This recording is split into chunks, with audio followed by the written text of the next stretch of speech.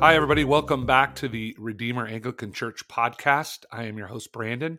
With me today is Father, Pastor Gary Ball. And today we're going to be talking about a difficult, or could be a difficult subject, in light of all that's been going on in the country and the world over the last 2 or 3 weeks with George Floyd and protests and Black Lives Matter. We're going to be talking about race and different things, but specifically to how we as a congregation deal with it and talk about it and wrestle with it. And so we wanted to just take a chance to sort of, lay out what we're going to be talking about as a congregation. So without further ado, I'm going to turn this over to Gary, who will be leading the conversation, and we'll see where it goes. Hey, Gary, how you doing, man? I'm doing great. Thanks for having me again, Brandon. I'm really excited to be able to share with the congregation about some of the things that how we're responding to like, as you said, the difficult things going around the country right now. And I think that people are curious to see what our kind of corporate way of addressing this is. That goes beyond kind of our own individual responses. Have you had a lot of people that have asked? I'm assuming you've had a lot of people ask you about this and how we address it. Yeah, just a few. So after I announced that I was commissioning a group to deal with it, I did get some responses of people wanting to be a part of that. And then a couple that have said, "Hey, we haven't heard a whole lot, so could you tell us a little bit more about what's going on?" And there's just been a couple of those. But I think that if there are a couple of people asking, there's probably some more questions. Also, just as you know, I can announce it, for instance, on the live stream, but not everyone's there, or I can announce it during our Eucharist gathering on Sunday, but not everyone's there. So I think it's just helpful to talk about it in as many different outlets as possible to try and get it out.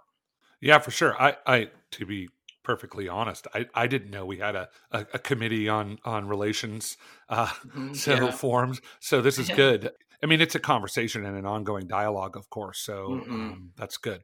Yeah, and I've commissioned Jonathan Atkinson, who obviously leads our music and a lot of our art initiatives, to lead this group because racial relations has been, if anyone knows him, they know that that's really his heart. And so I'm excited for him to be able to form a team and of a lot of people that have already inquired about it, and to be able to talk more in depth about this. My goal, if anyone listening has heard some of the things that I've said about it already, my goal is to not simply make a emotional response or statement that goes away when everything goes back, or the tensions and the emotions die down. I want to make sure that we do this right and do it in a way that lasts, and so that if or when this happens again, that we're not sitting here again saying, well, this time we're going to get serious about it, So, Yeah. And I might be jaded a little bit in that regard because, I guess talk is cheap, so to speak. And so I don't, when it's easy to look at social media and stuff like that and just kind of be jaded and say, well, here we go again. Everyone's sort of doing their thing and saying what they say. And I just talk is cheap. And I want us to lead the way as a church in actually digging in and doing something about it. Yeah, and I think that this is. I agree with you. It's easy to get jaded. Number one, don't look at social media. That's a good place to start. But Absolutely. I have. I like you remember the '92 riots and and the various Trayvon Martin and the different Ferguson and the different protest movements that have come out of this. I mean, the birth of Black Lives Matter. But for some reason, this one feels very different to me. I've had a lot of conversations with people. I have a very close fraternity brother actually that who was the only Black guy in a fraternity, and he has really brought this conversation to the forefront with a lot of alums within our community, which feels very different. I don't think he would have spoken up 10, 15 years ago, but I don't think that this is going away. I think that at least it's definitely not going away in the Black community. Mm-hmm. Yeah, no, I'd be interested to hear your thoughts on that too. I think that potentially social media is such a way of life for us now. I think that that's certainly heightened the conversation, and kind of kept it in people's faces. So other than that, I don't really know why this is different, other than the fact that you really get the sense that the Black community is tired of it. Yeah, and I think there's a general. I think that when you start looking at things like that, the things that have been talked about forever that are actually happening now, like the tearing down of Confederate statues. This is obviously not a political podcast, but I will go to the Great Getting Up morning believing that flying a Confederate flag is akin to flying a Nazi flag, a swastika flag. To me personally, I don't know where other people Mm-hmm. feel. I think some people feel like, Yeah. oh, it's our heritage and this and that. But I feel like as a believer, as a Christian, that if I'm doing something that's causing damage and harm to someone else, then I'm not following the great commandment. I'm not loving my brother as myself. And so that I Mm-hmm. see as a Yeah. huge transition in this movement. Is just seeing these statues torn down says something Yeah. to me. And it's not that people are saying, let's fight, let's have this conversation about why they shouldn't be torn down anymore. I think a lot of people are shutting their mouths and saying, okay, I'm just not going to get into this one. Yeah, yeah. No, I agree. I think that with the monuments and stuff like that, I think that there needs to be a certain amount of humility, that we as Christians have, in sensitivity, as you said, to the way other people see it. And I think that for so many years, it's just kind of been something that we've either explained away or just kind of ignored. And so the reason why people are starting to, why this time it might not go away, is because some people are calling out things for the way that they are, whereas in the past maybe we just sort of had dismissed them.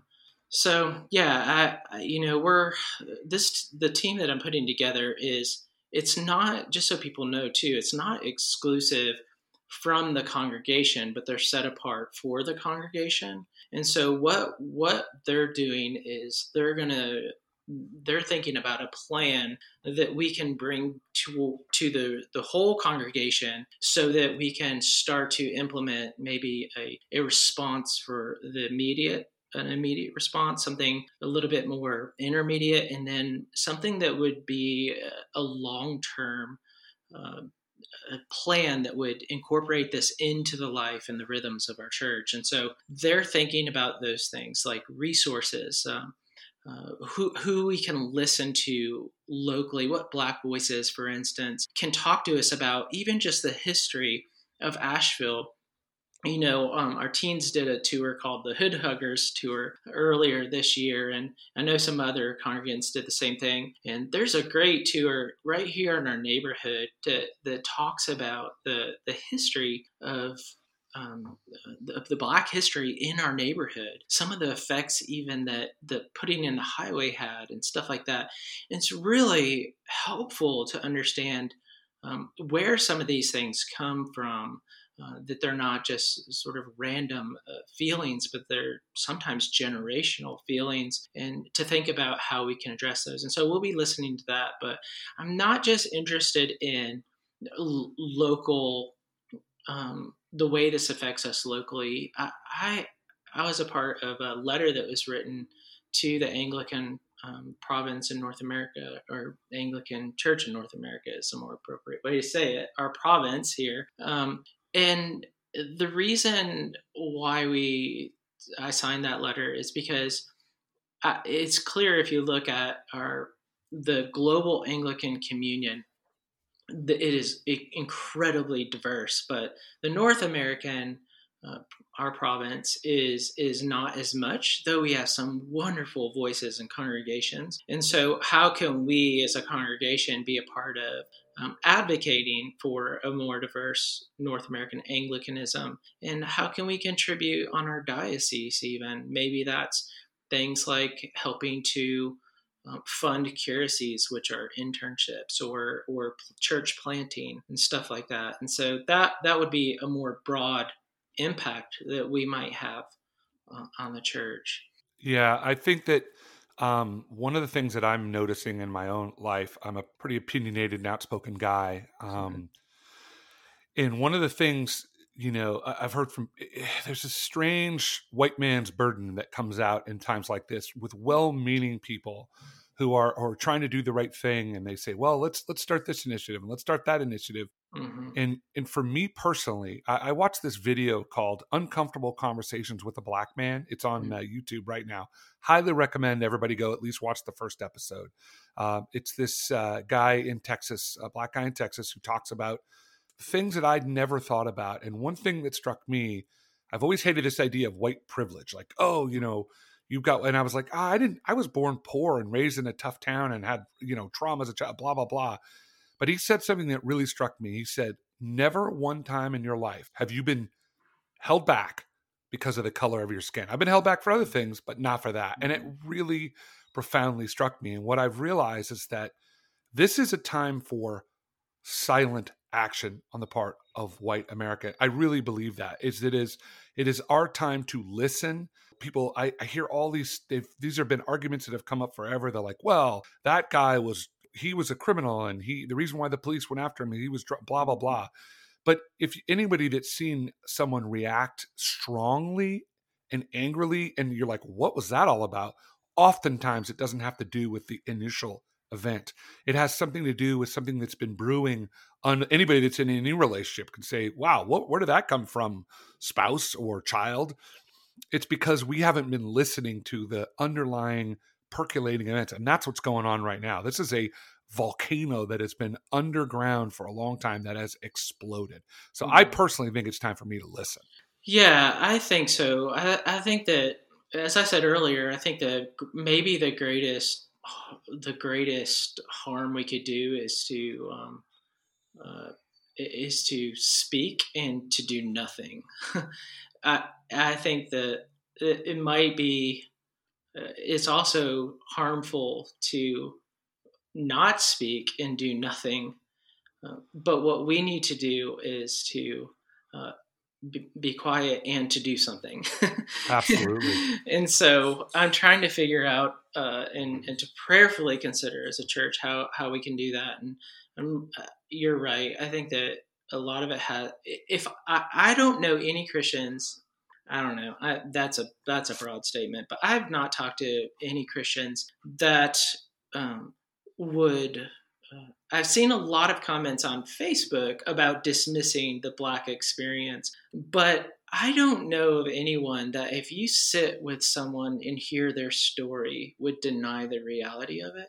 And I think the problem is it's just too easy to isolate in our places and to make judgments. And we've all seen the importance of sitting across the table from someone. And that's why I want to hear from Ashevilleans and their experience. And I want to hear from Anglicans who are Black and hear their experience. And I want to hear from them because it's a lot more effective than to take our cues from a world that actually, whether they think they're doing good or bad, are isolating us into particular boxes. And so I would love to be able to get in the room with people and to hear their stories. The other thing is, you had mentioned a little bit about kind of white guilt and stuff like that. I think that what we need to do as the church is to come at this from a theological grounding. Otherwise, it's untethered from that foundation.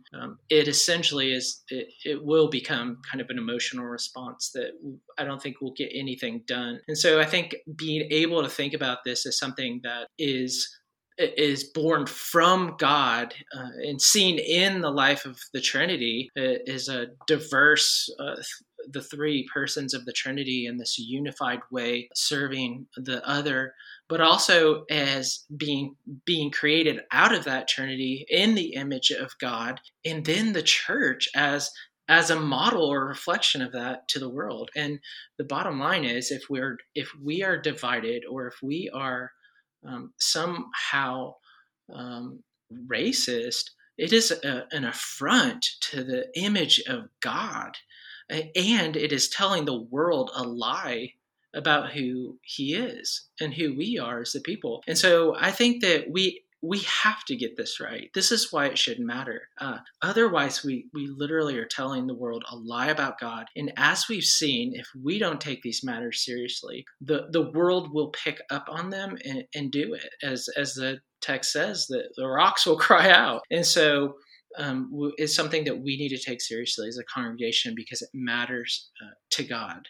Yeah, I think that you said something that to me is very profound, and as a follower of Christ for a lot of my life, that is something I've wrestled with and thought a lot about. I've struggled with the context of the church in general. When I say the church, I mean the small C Catholic Church, the universal church. That this is where the rubber meets the road. It's easy to show up on Sundays and say, "Oh, Jesus is neato," and this whole idea of, "Oh, he's my best friend." That's all well and good, but this is where the rubber meets the road. And I think that it's easy for lots of Christians, or maybe not easy, and I don't want to speak for every Christian, obviously, but to sort of poach different scripture that says, well, I'm doing it all right. It's okay for me to do X because, scripture doesn't say I can't do that. So therefore I can.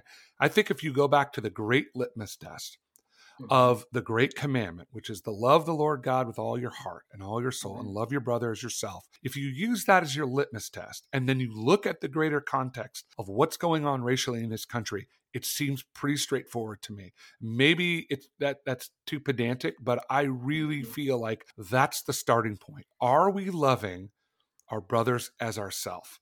So that means that we have to step back when we start making judgments of why the Black community is rioting, why that's going on, because we're layering it with a cultural understanding rather than a Christ understanding. Does that make sense? It is. And the bottom line is, it does come down to the fact that we are a collaborative witness. We are citizens first and foremost of a kingdom. It is political in that sense, right? We are a people who find our primary citizenship in the kingdom of God. And we have a collaborative witness and we are a corporate model of the kingdom. And so it matters the way that we love we love one another, because it's not just doing the right thing, right? It is saying something about God. It is saying something about who, and that your piece of that is a part of the overall witness of the church, which is to show the world what the new creation is now. We are a picture of that, and to be any other way is to project a picture that is not accurate. Yeah, and I think that when I was talking with our table group last week, and we were this conversation obviously was front and center of it.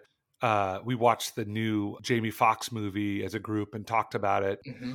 But one of the things that I was thinking about through all this is the story of the Good Samaritan, which everybody's heard, and most Christians don't really understand its context. They're like, oh yeah, you should be nice to people. Well, it's deeper than that. It's mm-hmm. how those others, that meaning the wealthy, the priest and the doctor and the wealthy merchant, the wounded man that was on the road, they saw that person as like, oh, they're us, but we're not going to take care of them. It was the Samaritan, the other, that took care of the person on the road. And that's the part that I think many people have a hard time with, is that we are the Samaritan. We are supposed to be and called to be the other who helps regardless of who that person is.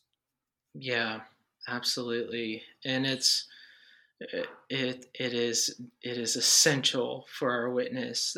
We see the power of grace in Jesus, right? And we see in our model, the one that the Good Samaritan and the story is emulating. Jesus is we're called to be in his likeness and to be humble, and that is the kingdom politic, is to give up ourselves for others. And we see in Jesus, a lot of people say, oh, when you preach grace, you're simply giving people a free pass. No, grace is actually more demanding of us. and it also has a greater effect on those around us. It is powerful when we show grace. It is life changing and transformational, not only as an outflow of our life, but in the lives of those who we help up on the road, so to speak. Yeah, and I think there's a natural tendency for all people to sort of look at people that are maybe on the margins or whatever and say, well, at least I'm not them, or I could give food to the food bank, but I'm not going to really know these people. And I'm in some ways, and let's be honest, Gary, I think a lot of us do this. We look down on people that are maybe a little more uncouth or uneducated or different than us. And that's what you mean by that challenge of grace, is that none of us as believers, as followers of Christ, have the luxury of saying that we are better than anyone else. Because come the great getting up morning, as they would say in an AME church, that there is going to be no one that is going to be able to stand up and throw the first stone. So it's almost like we need to have this constant reminder that we are the other, and that we are supposed to behave as the other, and we're supposed to love the other. Yeah, and I mean, Jesus in Matthew talks about when we serve the other, so to speak, we're serving him. And we see the preferential treatment he gives to the most vulnerable among us. And then we see in the church when they even discern that the widows there's preferential treatment based on who their ethnicity or the language they speak or whatever, that the church steps into action and immediately does something about it. If Jesus gives that sort of honor to the least of these, then we should not look it down on them, but we should seek to be them. And that comes back to what we started with, and that's humility. So what can, as a parishioner of Redeemer Anglican Church, let's get a little bit more local, I guess. Yeah. What should I be doing as a member of this congregation in context, in light of what's going on around us in Asheville? Mm-hmm. Yeah. I think definitely, first of all, prayer. It seems to be the thing that goes first, but pray for this team, even as we discern how best to implement some of these things, life-changing things, hopefully into the rhythms of our church. I think that, but then participate, whether it be in the food bank or anything, because we believe that participating isn't just doing a good deed. It's not even just about serving the other, but that it is a means of grace, and that God changes our hearts as we participate with him in the things that he did and commissioned us to do. And so he can change us as we act. I think discerning how you can be active in our community and showing love and solidarity with our brothers and sisters across ethnic diversity. But yeah, and then for me, I've really focused on how am I pastoring my family. My family has been talking about this almost every night at the dinner table, and we realized that maybe my greatest impact will be the one that I leave on the 4 kids that sit with me at dinner, who will then have their networks as they grow up to influence. And so I think what you're doing at home, and then the rest is, I think so many times what I see is it's oftentimes, just to get real for a second, sometimes the most vocal and most critical are the least active. And so serve your church, serve your neighbor, serve your if your heart is to do something about this the boundaries and the prejudices that are inherent in our own lives in many ways, then be hospitable at home. Yeah, and I look at our church, which is predominantly white, and well-meaning. I love what you said about like the most vocal are often the least active. I feel like it's a very active church of people that really want to do good things and to follow Christ. And we could do a whole another podcast and should on prayer and the importance Yeah. of prayer in Hmm. sort of reorienting ourselves towards what is right. I think sometimes it's easy to be caught up in activity and forget that we need God as our sort of our compass. And Hmm. if we're not praying, it's difficult to maintain that. But as a congregation in this, I could just hear people now going, well, we need to bring in a lot of new people of color in our church. Yeah. And maybe that's true. Hmm. But ultimately, people will oftentimes go to where they're most comfortable. Yeah. And that can be, ethnically, culturally, ideologically comfortable. But we as a church, where we are right now, this Hmm. congregation as it is, what would you say from the pulpit to them, Gary, about Hmm. what they can do? Practical I mean, you just laid that out a little bit, but a practical thing that we as a church should be thinking about and praying about as we move forward. Yeah, and what you just said is something that we talked about right away, because that's what I think out of a really good place we say we want to be a more diverse church, and I mean we have some ethnic diversity in our church, very little from African American perspective, but we have some. But what we want to do, we have to be realistic about what the goal is. I think it was one of our Anglican priests who said, Black people on Sunday, they want a respite from the world they come from, and they find that in a Black church, And so to expect our church at this time next year to be 50% Black, or even to reflect the percentage of African American population in our city, might be unrealistic. But what we want to do is to be hospitable. And so one of the things the committee is talking about, will be talking about, is how can we create a more hospitable culture for people coming in here, and that will take a overall understanding of how the church functions at large, but it also is an individual mandate that every single person in our church must be a welcome presence for everyone that walks in our door. And so what are some of the particularities across ethnicities that we can be more aware of to create a more hospitable environment? However, what I really would like to do, and has been my desire from the beginning, is to gain friendships with other churches, and to not just say, hey, look, let us show you how it's done, but to go and truly lend our voices, and to learn and to listen and to find ourselves as the day of Pentecost, with one voice worshiping the God that we serve. And so I think those are the practical things that we want to do, is to be hospitable presence, and to join our voices with brothers and sisters across the various ethnicities in our city.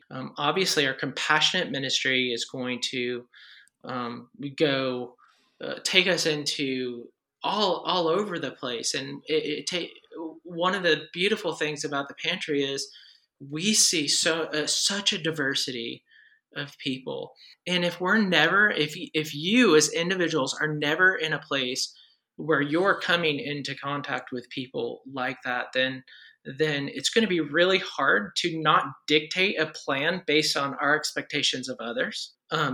Because that's what we do as people who are idolatrous. We just want to remake everyone in our own image. So if you're looking for a place, join some of our compassionate ministries,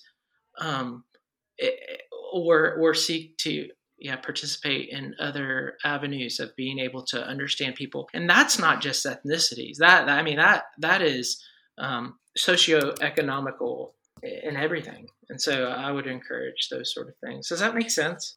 Yeah, it's funny. As you were talking, I was thinking about you might remember, I don't even know when it was, maybe 20 years ago now, there was a shooting in an Amish school in Pennsylvania where a bunch of girls were murdered by this man. And then he was the man was shot by the police. And I'll never forget the response of that Amish community. Now, people have their feelings about the Amish and they're this and they're that, and they probably don't know a lot about them, but they're deep believers and they live out their faith. And I don't necessarily agree with everything that they live out, but when the family was burying the man who had been killed, the murder of their children, this Amish community came to the funeral to stand with the family of the man, and they were like, "Why are you here?" And they said, "Because this family is also grieving for a lost child."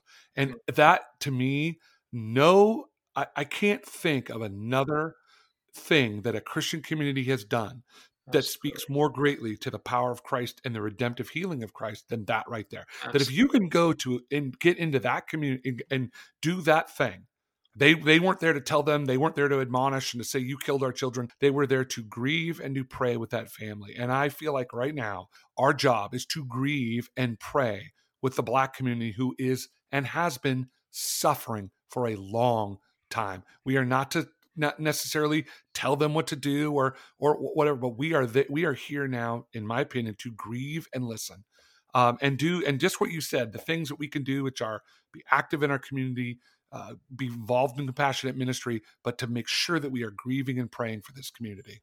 Yeah, I saw the Pietà. There's several famous paintings and sculptures of the Michelangelo's, where Jesus is being held by his mother as he's descended from the cross. And last week I was painting, and I was looking at one of those, and I saw the grief on Mary's face, and I realized that there's so much that we hold in common with people, but these false isolating aspects of our lives have created these just boundaries. But there's so many ways that we can identify with, and the first way that we do that, obviously, is that we are followers of one who is crucified unjustly. And if anything, that should give us a sense of solidarity, and at least grieving alongside and with people. I have a daughter with brown skin, and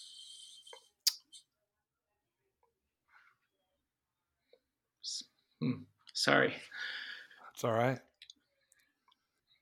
Yeah, I don't ever look at her and think about the color of her skin, but it did hit home with me the other day, when right after George Floyd was killed, and I just had to ask her, does she ever worry, that she'll grow up and have to deal with the way people might think of her, and she has so much. It's a different context. I'm not saying it's the same, but I'm saying that it struck a chord with me, and we can all relate in various ways, and we can all not relate in various ways.